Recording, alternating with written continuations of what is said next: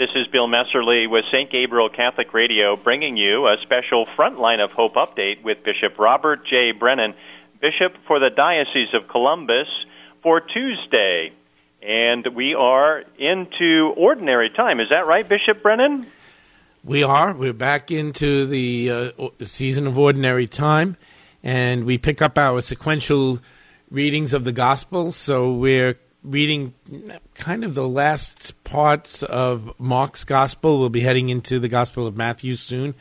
And we have some New Testament readings this week for the first reading. So, yes, we're getting back into that rhythm. And we have the difficult balance that you have been doing such a great job with. We are inviting people back to Mass with open arms, but at the same time being cautious because of this novel coronavirus. We don't always know who has it because it's asymptomatic in many people. But we did welcome back people this Sunday, and what a joyful day it was all across the diocese. And I did get some amount of feedback from the pastors in the last couple of days saying that things went very, very well, and that things were somewhat according to the expectations that they had, that largely was about a third of the size in most parishes, and that's, for the capacity we have, a good thing. Obviously, we're longing to be all together and have everybody together, but the dispensation from the obligation to attend Mass, it remains in effect, and that's through at least September, so that we'll monitor the situation, and wouldn't it be great if we get at least a reprieve, if not an eradication, until the point we get a vaccine.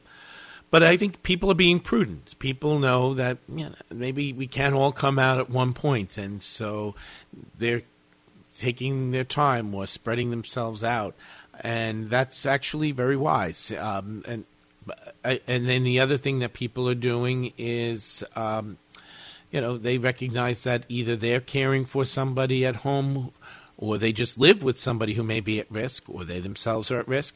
Absolutely. We want to encourage those people to stay at home. But now that creates a new situation for us, a new obligation. So we had to get the Masses going. We were looking forward to that. We wanted to get people back. But it's not lost on me that there are people who are still, I'm going to say for want of a better word, who still feel sort of left behind. And I understand that. I really do. And we know we need to address that. So I've heard different suggestions, and we're evaluating those, and pastors are going to share some of those so that we can do the right outreach. In some cases it's continuing the live streaming but bringing communion to the home, but we want to make sure that's safe to do. Before we do that, we want to make sure it's safe to do and set up the right guidelines. We don't want to bring something into somebody's home, right? Yeah. That would not be a good thing. We don't want to bring the disease into somebody's home.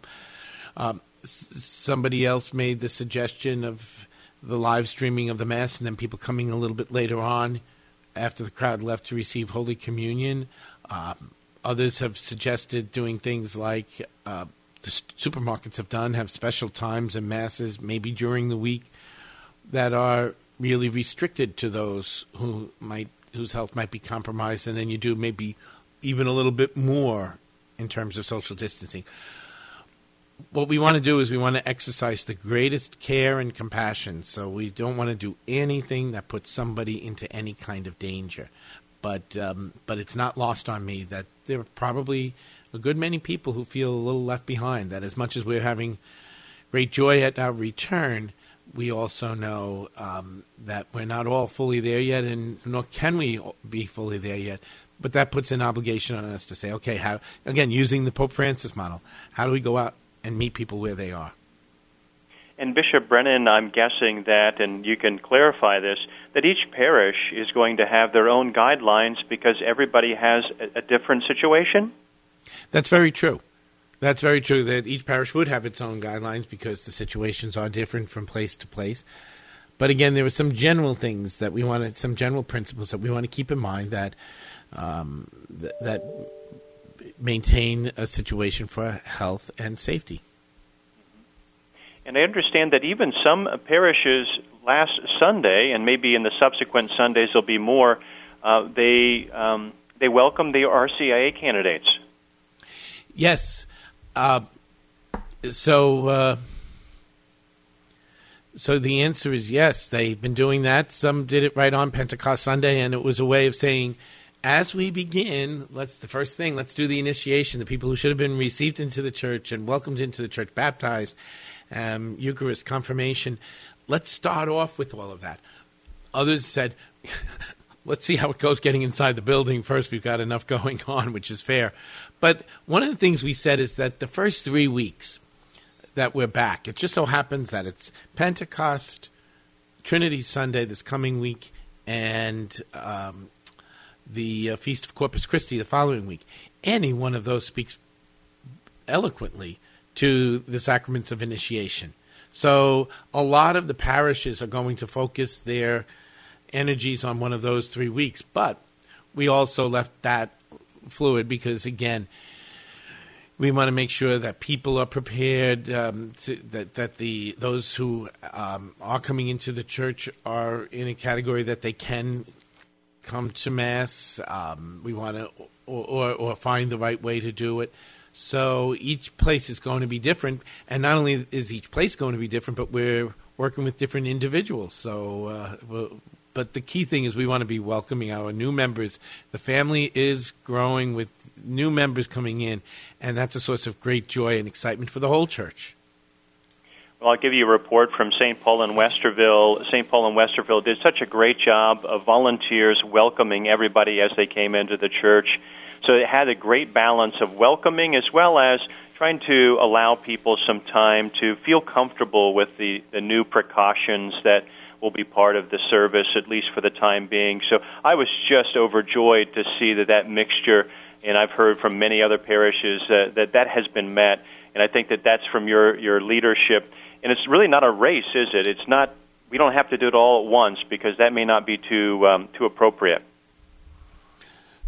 Well said. Well said. It's not a race. That's right. But it is something. It is a moment of joy. And speaking of joy, we have the priest and diaconate ordinations coming up. The priest ordinations will be on Saturday, June 13th, and then the diaconate ordinations, those will be the night before. Is that right, at 7 p.m. on Friday? That's correct. 12th? So we have an ordination weekend coming up, and that'll be June 12th and 13th. The 12th, Friday night, I'll be ordaining 2 deacons, one for this diocese, Deacon Jacob, and the other is actually a fellow from a diocese in Rwanda, and I'll be ordaining him and on that day. His bishop was planning to come in May, but obviously couldn't, and so I'll be looking forward to welcoming him and to ordaining him a deacon. He will continue to study here at the Josephinum and then serve in his home diocese as a priest once he's ordained a priest, and I'm sure that'll be back at home, and that'll be a big celebration in his home diocese. So we'll have 2 deacons to be ordained, and then a third deacon, a second one for this diocese, Deacon Stephen, was studying up at St. John the 23rd Seminary in Boston, and they were in a kind of a closed situation, so they functioned as normal throughout all of this, and so they had ordinations for deacons, and so he was ordained a deacon already. So that's on Friday, June 12th, and then on Saturday, June 13th, we'll be ordaining 3 priests, and that'll be here at the cathedral, and one of the reasons is we want to, this is going to sound strange, but we want to extend this to as many people as possible. This is an ecclesial event. It's a joyful event for the whole church. And so really we're counting on the social media, we're counting on the live streaming, and we're counting on St. Gabriel Radio so that the whole diocese could share in this moment, since we are going to be limited in the number of people who are allowed into the cathedral. So we're going to welcome some of their most immediate families and some of the priests, but most of us will be participating by way of the way we've been doing it all along, either the radio or the computer.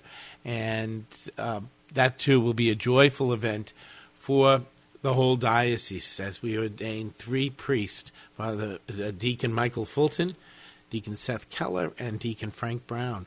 And they'll be ready to join the Presbyterate and serve the people of this diocese. I'm in the midst of meeting with them and talking to them, and they are very excited, very eager to get to work.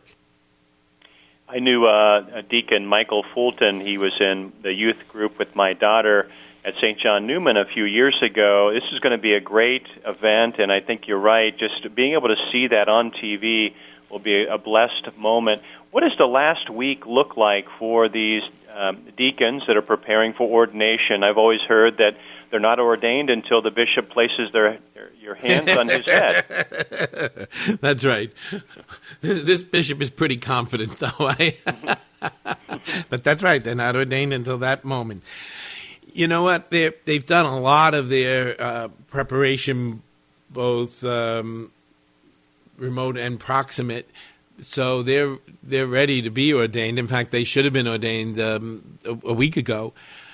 But there are a few things that they're doing that are busy. We unfortunately, we were not able to celebrate the commencement, not only of the fellows finishing the seminary, but the fellows finishing the college part of it, moving on from the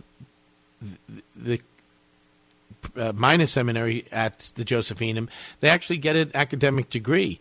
They get a bachelor's, and then the deacons, becoming priests who finish, they'll be receiving master's degrees, and there are some who are in the pre-theology who receive some kind of an acknowledgement. We were not able to have the commencement exercises at the Josephinum this year, so each diocese is going to celebrate the men from their diocese who are receiving degrees. So I'll have a chance to be with them, with the new soon-to-be ordained, as well as the others who are graduating from one stage or another on Friday of this week.